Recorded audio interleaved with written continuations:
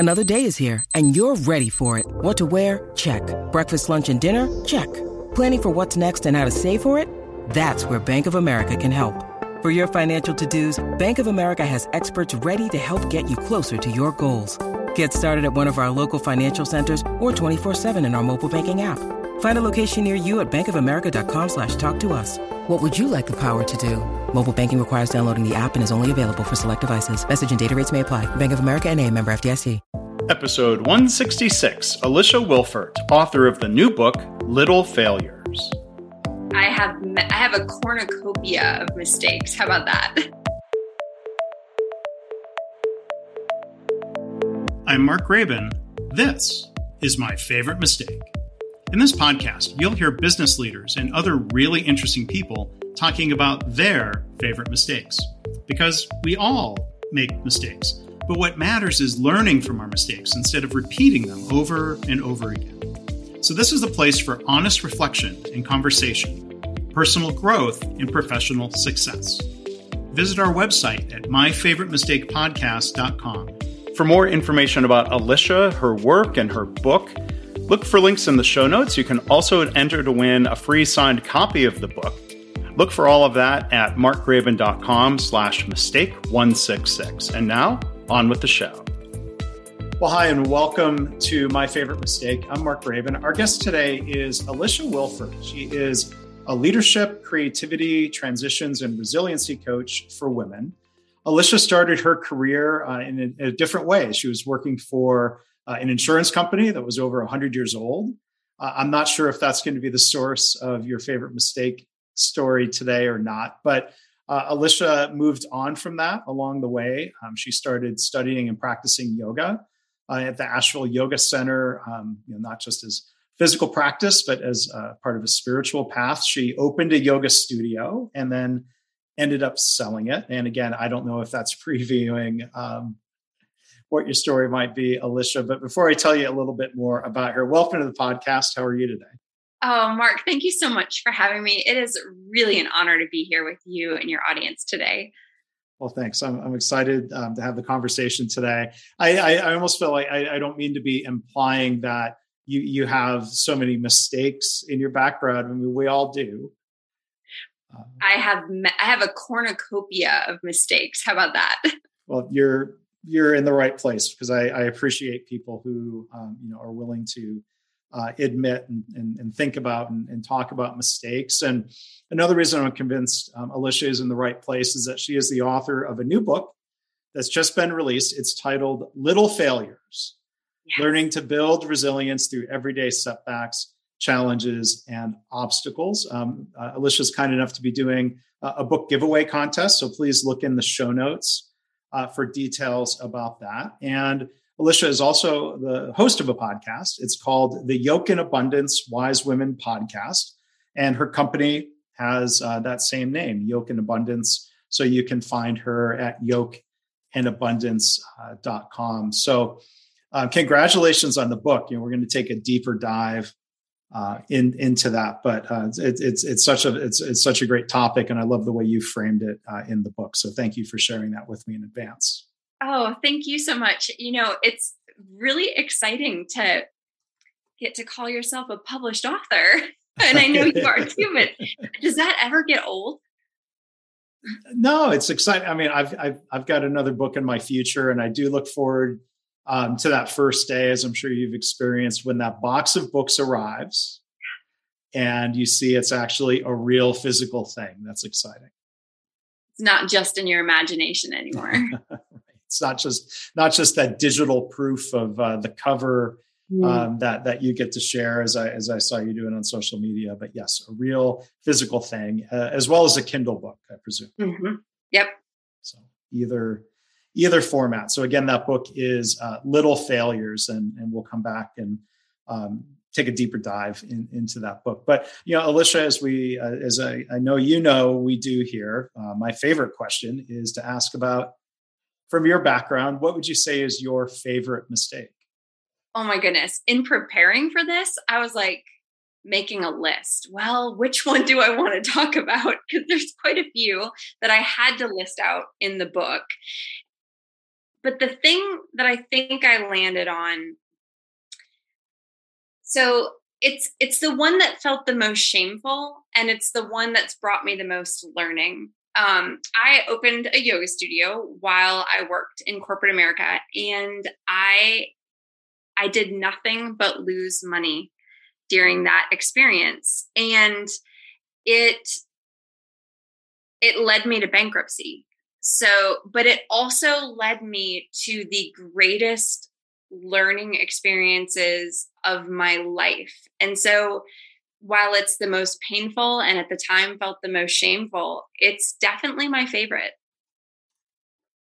And so I did inadvertently end up previewing that a little bit in introducing you. So gosh, maybe we can just kind of explore a little bit more of like what happened. I'm sure the hopes and the excitement of opening a studio, the challenge perhaps of doing that while you had a full-time job. Like what were some of the factors that led to the problems with the practice?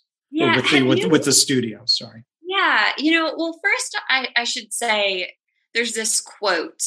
It's by a football player whose name is escaping me, but it's something along the lines of, I used to have it taped to my cubicle wall when I worked in corporate America, but the right amount of money and the right amount of praise can keep you locked in the wrong job forever.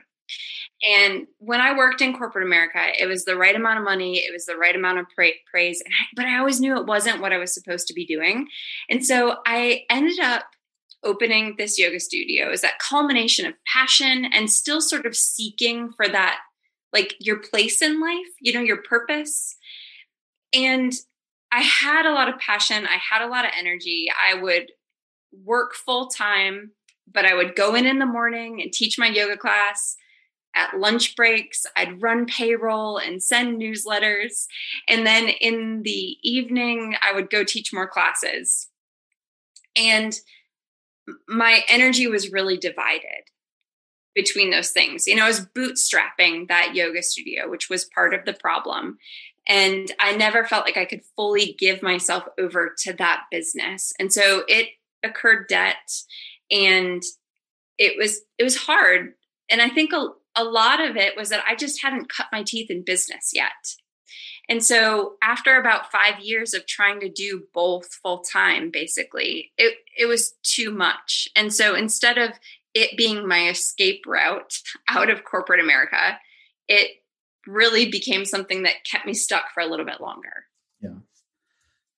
And, it's it happens a lot where an entrepreneur has an idea. They want to test the waters, whether that's a software business or being a speaker or being a coach. It's a really common thing to say, well, let me try it part-time. Let me see if there's some sort of traction, and then decide going forward. I imagine one of the challenges with a yoga studio is just the difficult realities of there's a lease, right? It's hard to dip a toe into the water with something as serious or even long-term as that lease, right? Absolutely. I mean, you've got a lot of overhead. You're paying teachers along with yourself. You're trying to pay yourself, but you're paying teachers first. You're paying lease first. And you tier how you pay the teachers.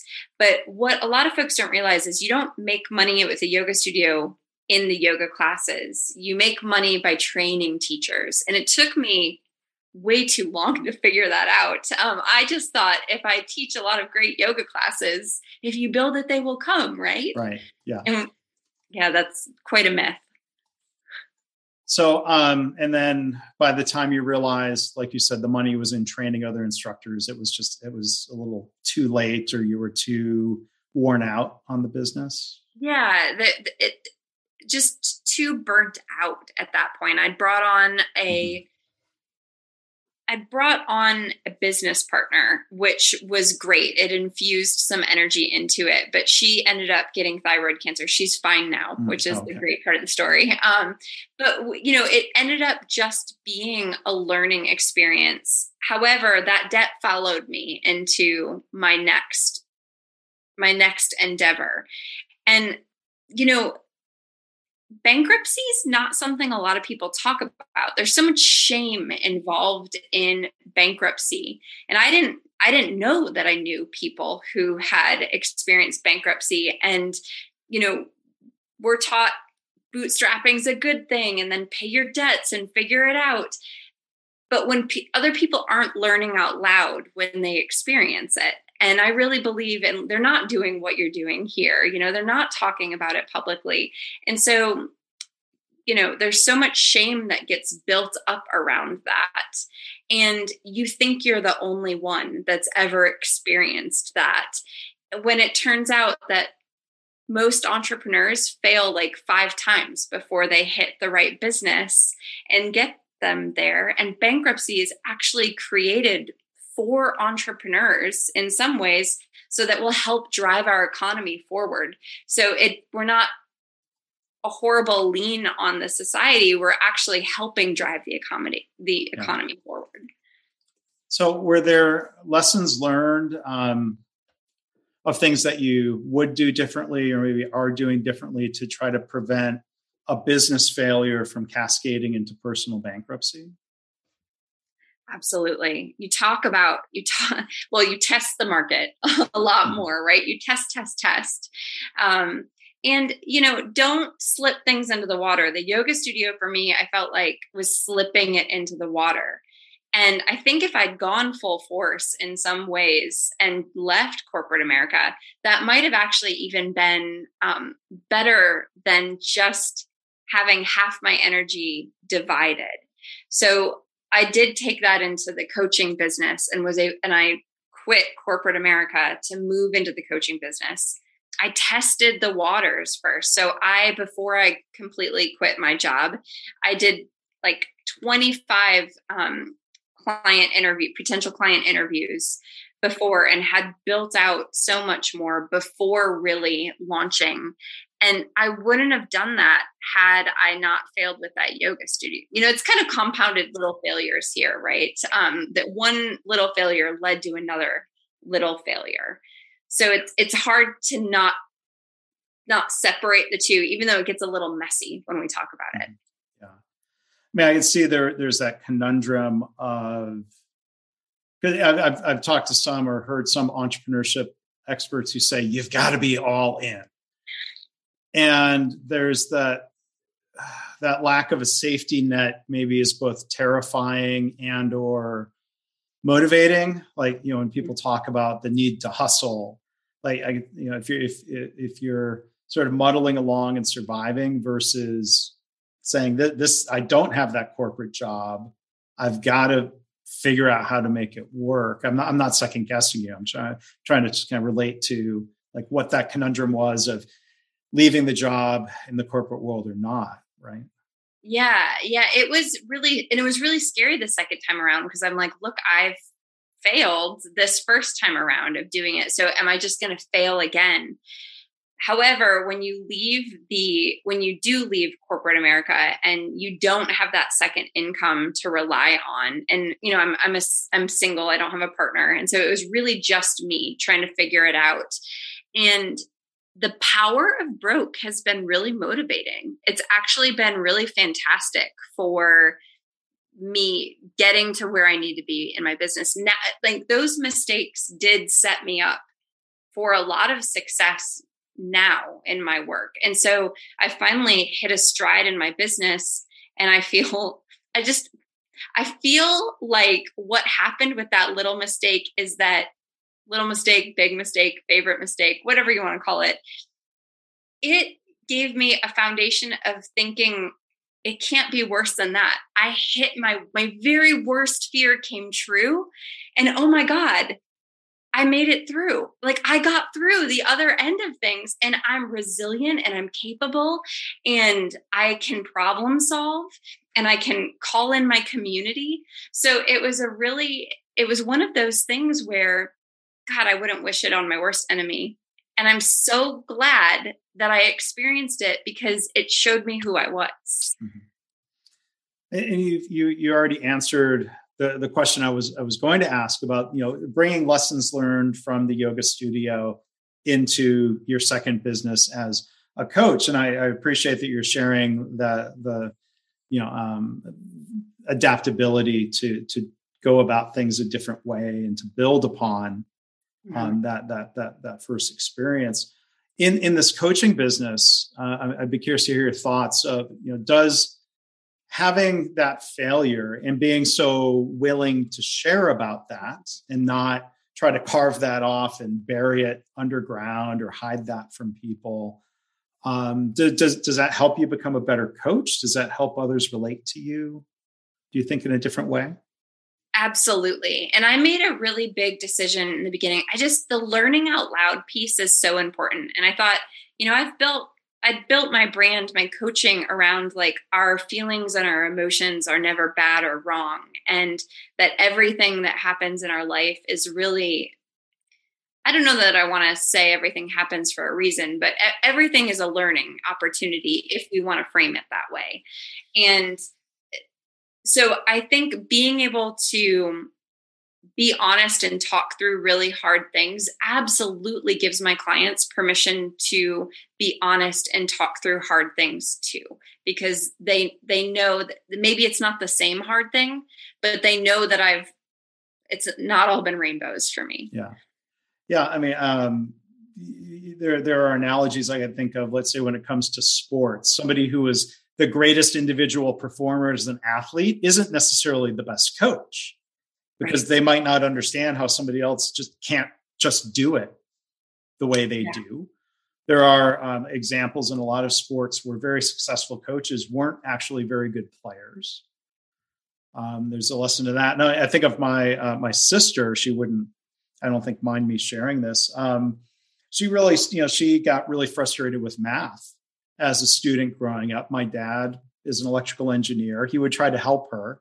I think that usually what would happen is my sister would get upset or cry or run off to her room. She ended up becoming a math teacher.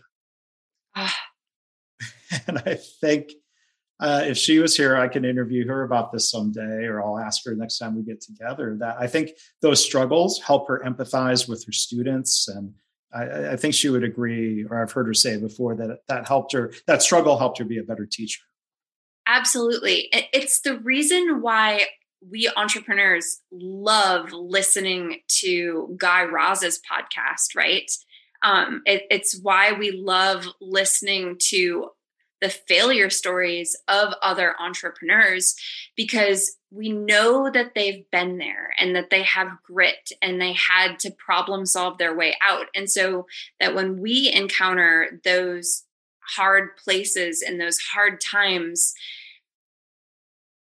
we know someone else has been there and they've done it, and that it's possible. Like if they got themselves out of that mess, well, surely I can get myself out of my mess too. Right. Yeah. Yeah. And speaking of messes, when you talk about, whether it's podcasts or other stories, my wife and I just last night finished watching the Hulu dramatization of the Elizabeth Holmes Theranos story, The Dropout. Yeah. Have you watched that? I have not watched that yet, but I've been following that case really closely.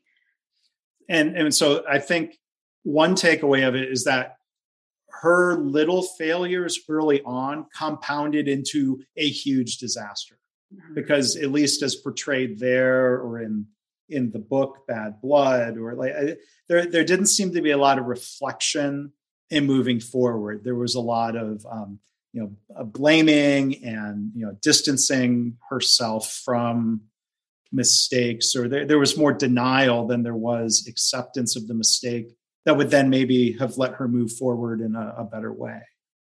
Isn't that interesting? I mean, I'm so glad you brought that up, because in the research for Little Failures, I found that people who are successful after they fail, they typically do 4 things that people who aren't ultimately successful do. And the first thing that they do is they allow themselves the time and space to grieve what happened. So really feel the feelings around it. And that's why I love your podcast so much, is because you're talking about it. You're talking about the emotions behind it. You're talking about what happened. So first you grieve it. Second, you call in community, but not just any community. You call in people who are going to help you really talk through and process what happened in a productive way. The third thing you do is you do like a SWOT analysis of what happened, right? Like that thoughtfulness that could have helped her. Like, all right, what were the strengths, the weaknesses, the opportunities, the threats? All right, let's revise. Let's like do it differently this next time. And then the fourth thing they do is they take recovering action. So after you've done the SWOT analysis, like what are those recovering actions that you can take to like have a foundation of learning and growth from the mistake or the failure itself? Yeah. Yeah. And thank you for sharing that framework. I mean, there are parallels like to what you said a minute ago. You know, everything is a learning opportunity if we frame it that way. That's the view on mistakes, you know, that my guests and I share here on the podcast. And, you know, thinking through and processing what happened. I'd be curious, one topic that's come up a little bit, and I'd love to hear your thoughts on it. Like, how do we find the balance between analyzing or reflecting or having those feelings without then dwelling on it or beating ourselves up too much? So like, how do you make sure someone doesn't get stuck in grieving or processing, and that they then move forward to taking recovering action? Yeah, there's a couple things that I think it's really good if folks can do it. So like, try to give yourself a designated grieving time. Like there are obviously some things that are going to take longer to get over, but if you're I'm someone that likes to ruminate. And so there will hit this point where I'm like, enough, like this is no longer productive. It's like more self-indulgent than it is productive. Be self-aware to know where you are on that spectrum and give yourself like a period of time. Like if it's a little mistake, like maybe it's okay, I'm going to dwell on this weekend and then I'm done. I'm going to hit Monday. I'm going to lace up my tennis shoes. I'm going to go for a run and then it's over. Right. Yeah. The other thing that folks can do that's a little bit more active is a friend of mine her name is Jade Eby, and I interviewed her in my book, and she does, actually a grief ritual around failures, basically. So if she's experienced a loss of some sort, a mistake, she didn't get what she wanted, she allows herself at the end of each week, she like lights a candle, she lights some sage, she actually physically writes down what it is that she's grieving and why she's grieving it. And then she does a little bit more self-reflection of, all right, what did she gain because she didn't get that thing? And I think that sometimes when we have a mistake, it's like sometimes we gain something from the mistake. And so reflect on that. And then when you're done. Like burn the paper or something, like make it a ritual, be done with it. And then like think about what are the recovering actions that you could take to move that forward and like literally get back on the horse. Like do what you need to do, write it down, even call a friend if you have to, power of community to take that recovering action to move yourself forward. Yeah. So again, just to reset a little bit, our guest is Alicia Wilfert. Her new book, it's titled Little Failures, Learning to Build Resilience Through Everyday Setbacks, Challenges, and Obstacles. I had a chance to interview months ago, Dan Pink, who wrote a book about the power of regret. And we explored a little bit, like what's the difference between a mistake and a regret. So I'd like to maybe explore the same thing with you here. I'd be curious your thoughts on the difference or complementary nature between mistakes and failures. What do those words mean to you? Mistakes feel more like stumbles to me. And failure feels like I'm running a race and I face planted and it took me a long time to get back up. That's what it feels like. If I have to think about like what the feeling between the two is, that's the feeling. Mistake and failure. That's what the feeling of the difference is between the two. And a mistake doesn't feel as weighty to me as failure does. And I know that on your podcast, you really you frame it as a mistake. I think that's good. And I think it's great for us to actually, if it was something that was a failure, to allow ourselves to call it failure. So many people don't want to use that word. I mean, I interviewed, I kid you not, over 50 people for my book, like talking about this. And 9 times out of 10, they would start the conversation by saying, I really don't like that word. Sure. Right. I hear similar things. Like even I work with people when I'm consulting or coaching people, the word problem is a word that some people have a real allergy to. Isn't that fascinating? I think so. I mean, I've had environments or coaches where, like, to me, a problem is a fact. It exists. It's there. Kind of like this coffee mug is there, but then there's the feelings around it, though. Yeah. Yes. And I think that one of the things that I learned in my research was that the pain of failure is actually what helps us not repeat the mistake. So there's so much value in actually calling it what it is, because when we call it what it is, it's helping us remember to not do it again, to like take a different recovering action, right? Not do the same thing over and over like a crazy person, but to like change the action and have that foundation of learning. So maybe the way you're framing it, a mistake is a little failure. Yeah. But I think, a mistake, I mean, here's I hadn't thought about this in advance. So my pause to think about it. I think to me, maybe a mistake could lead to a failure.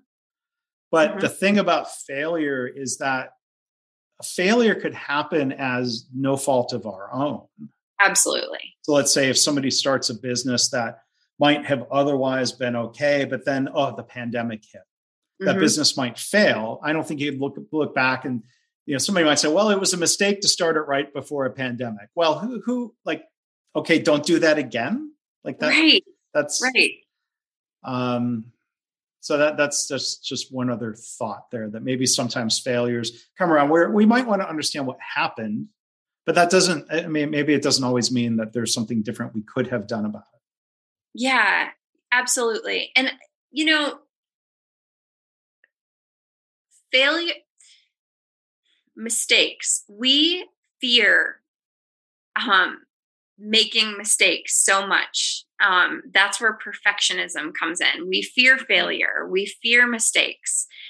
There's a word for the chronic and persistent fear of failure. It's called atikiphobia. And only like 4 to 5% of the population actually have it, but a lot of us can relate to some of its symptoms. So some of its symptoms are like being really critical of yourself or others, or only thinking that what you're doing in the world or whatever project you have is worthwhile if it's absolutely perfect, right? And so I think the value in us talking about mistakes or failures is we're saying, listen, I was brave. I tried something. I wanted something and I tried and I went after it and I didn't get it right. I didn't even come perfect. I didn't even come close to perfect, but I tried and it set me up to do better the next go around. And so that's where I'm hoping that people get, is that they're able to see that these mistakes or little failures and sometimes big failures, that they don't feel good, but those 10 seconds of bravery that you had to get you past the perfectionism, even if it led to a mistake, it set you up for something greater later. Mm-hmm. And one thing I appreciated that you wrote about in the book, Little Failures, was the idea of planning for failures, but making those little failures in the process of producing the book. Could you share a little bit about that and how those little failures helped you create what seems like a really good end result product here as the published book? Yeah, well, I think, okay, so there's a story in the book. Marley Parker, she is a scientists, and she goes out on boats. Like in 2018, I think she spent like 105 days at sea. So she's just really cool. There's another word for it. She's awesome. And she said that scientists always plan for failure. Like if you're on an expedition on a boat at sea, like equipment's going to break, storms are going to come. You're going to lose equipment to the sea. Like something is going to go wrong. So you have to plan for it all along the way. And there was one time where they were like dodging a hurricane, right? And so they couldn't deploy their normal equipment to get the research that they wanted. And they said, let's just try. Let's see if we can like weld together some stuff we have here and create a smaller piece of equipment that will still get it. Within 10 hours, they had done it, and they had innovated this whole new piece of equipment just because they tried. Now, they could have spent 10 hours and not had a piece of equipment at the end and still not been able to get it. But they got to say at the end of the day, not only did they try, but they succeeded because they tried. And now they have two pieces of equipment that do the same thing in different types of weather. And that's what mistakes can lead us to, you know. So I'm sorry. No, it's the plan. If we plan for it, like they had the equipment to weld a new machine together. Yeah. And so then with the writing, at some point you just try. I think, there's I forget who said this to me, but no author ever writes a perfect first draft. Right. So can you talk a little bit about the process of feedback and editors and refining the mistake, the failures out of it before it goes to print? Oh, absolutely. Okay. So, listen, my first draft of anything, you don't want to see it.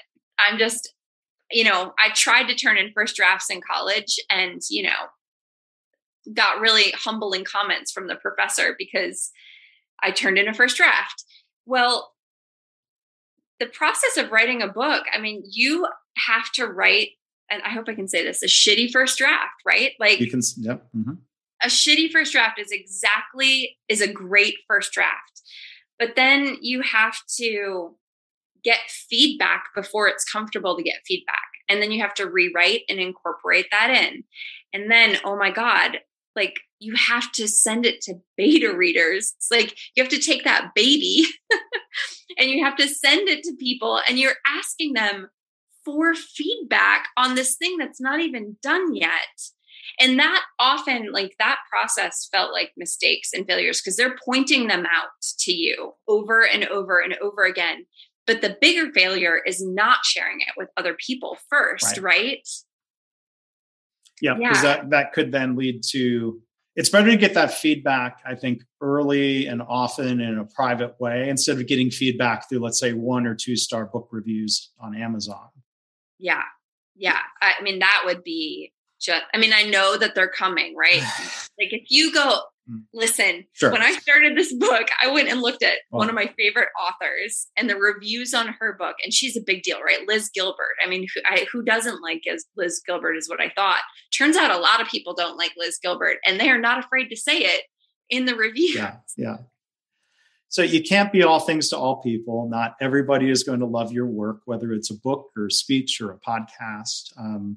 Maybe I'll do this because this might help as I start into the process of writing something new. I was going to write a blog post once of looking at books in my field that are super popular, award-winning, highly acclaimed books, and look at and print some of the 1-star reviews. Not to make anyone feel bad, but as that reminder to myself or to others, not everyone's going to love what you do. Yeah.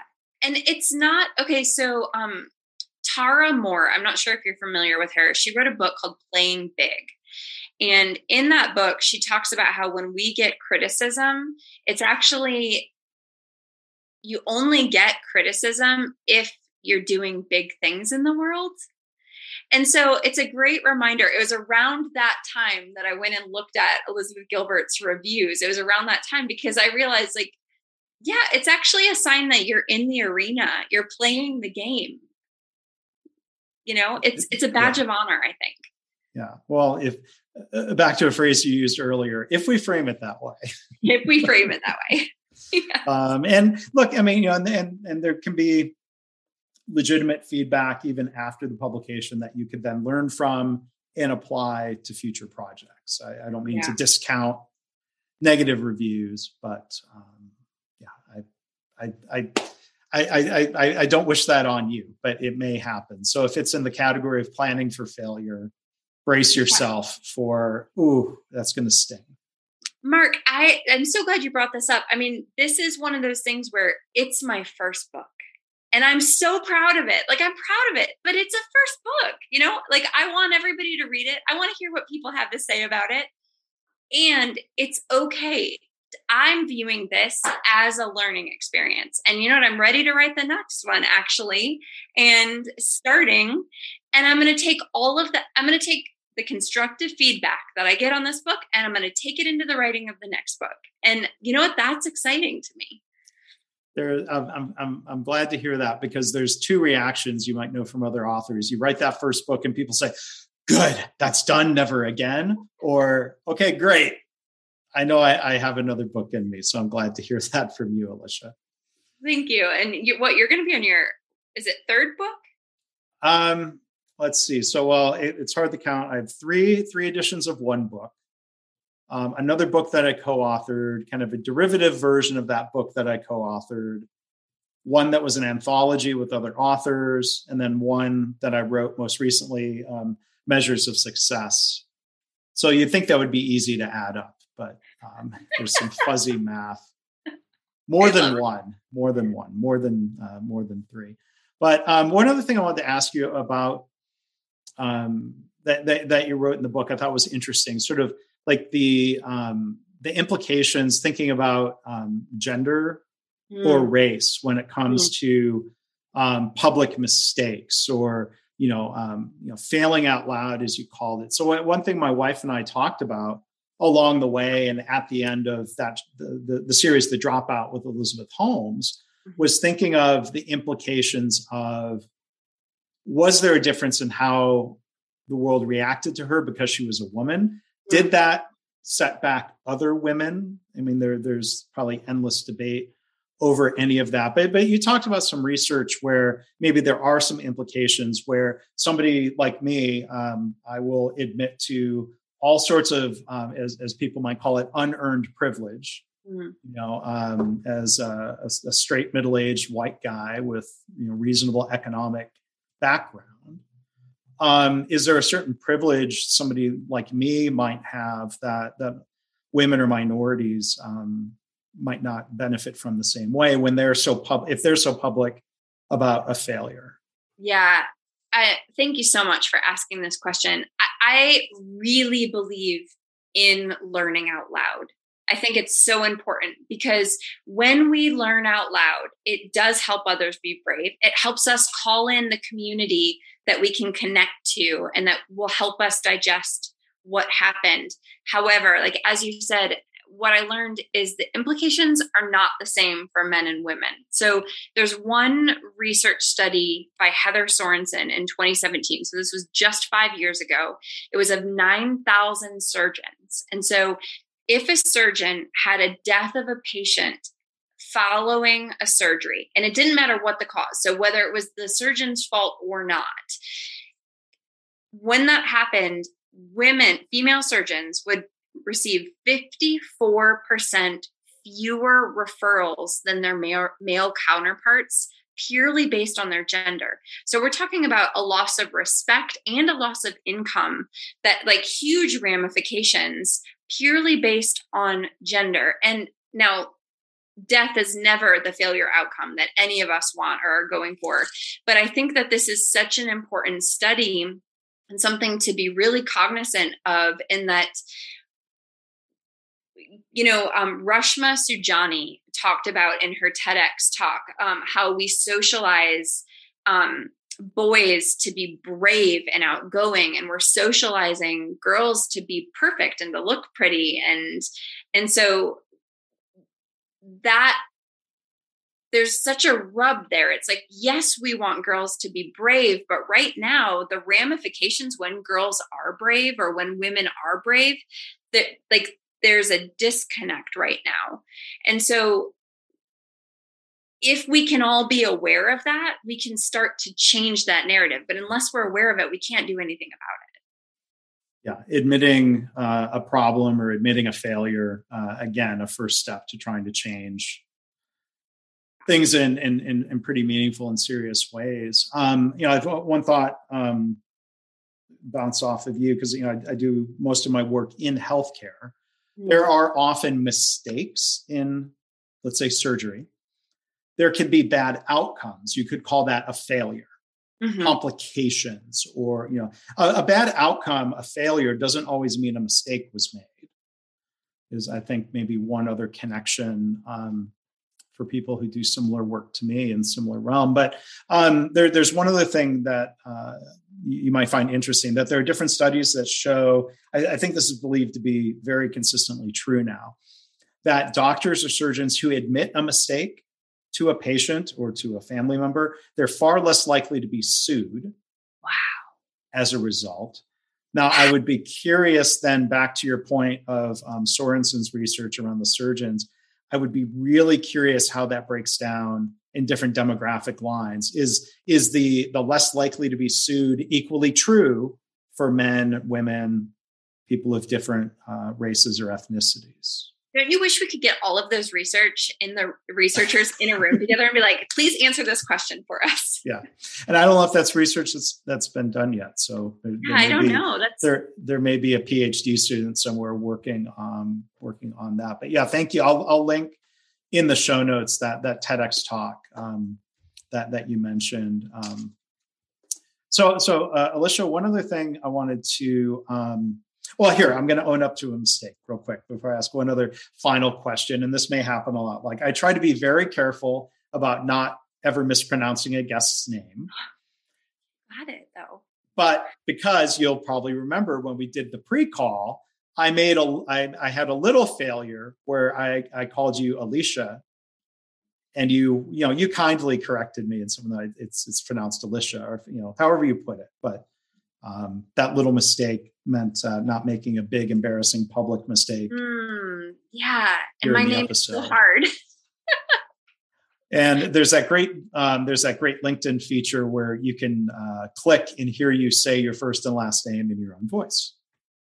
I know, I love that feature. Like, who came up with that? It's such a great idea. Somebody with a name that gets mispronounced a lot. Yeah. My first name's easy. Last name, Graben, gets mispronounced a bunch of different ways. So our guest again, Alicia Wilford. Hopefully I said that well. Okay, perfect. Good. The book again is Little Failures. And the last thing I wanted to ask you, the name of your company and your podcast, Yoke and Abundance. So I was curious to hear the origin, the meaning of that name to you. Thank you. Yoke in yoga, which my background is yoga. So, I mentioned I opened that yoga studio, and I have been studying yoga, honestly, since I was a little kid. So my mom taught me yogic relaxation techniques to put me to sleep when I was little. So I've been fascinated with the path of yoga, and it's really it's a spiritual path as well as a physical practice. And I think we forget that and lose sight of that. But even though I don't practice physically the way I used to, I still use that framework in my life and in my coaching business. So in yoga, to yoke means to bring together, right? So I like to think about bringing together the mind and the body through the breath, or with clients, you could think about it. Each of us have a yoke to bear, but hopefully we're choosing our yoke. Instead of just having that yoke put on top of us. And then abundance. I want to live a life of abundance, which to me, that means a life of gratitude. And so that's what I hope I'm putting out into the world. So that's where that came from. Well, that's very nice. So thank you for the origin story on the name. I can see why that has so much meaning to you. So again, you can learn more about Alicia and the work she does as a coach for women. Yokeandabundance.com. The book, again, congratulations on that again, Alicia. It's Little Failures with the subtitle, Learning to Build Resilience Through Everyday Setbacks, Challenges, and Obstacles. So you can find the book online bookstores. You can find it yokeandabundance.com/little failures. So Alicia, thank you so much for doing the episode. I hope you don't view all of this as a mistake or a failure. This was such a pleasure, Mark. Thank you so much for having me. Well, thank you. Thank you for being here. And yeah, I'm totally not a mistake, not a failure. So thank you again, and congrats with the book. Again, to learn more about Alicia and her book and to enter to win a free signed copy, go to markgraban.com/mistake166. As always, I want to thank you for listening. I hope this podcast inspires you to reflect on your own mistakes, how you can learn from them or turn them into a positive. I've had listeners tell me they started being more open and honest about mistakes in their work. And they're trying to create a workplace culture where it's safe to speak up about problems, because that leads to more improvement and better business results. If you have feedback or a story to share, you can email me, myfavoritemistakepodcast@gmail.com. And again, our website is myfavoritemistakepodcast.com.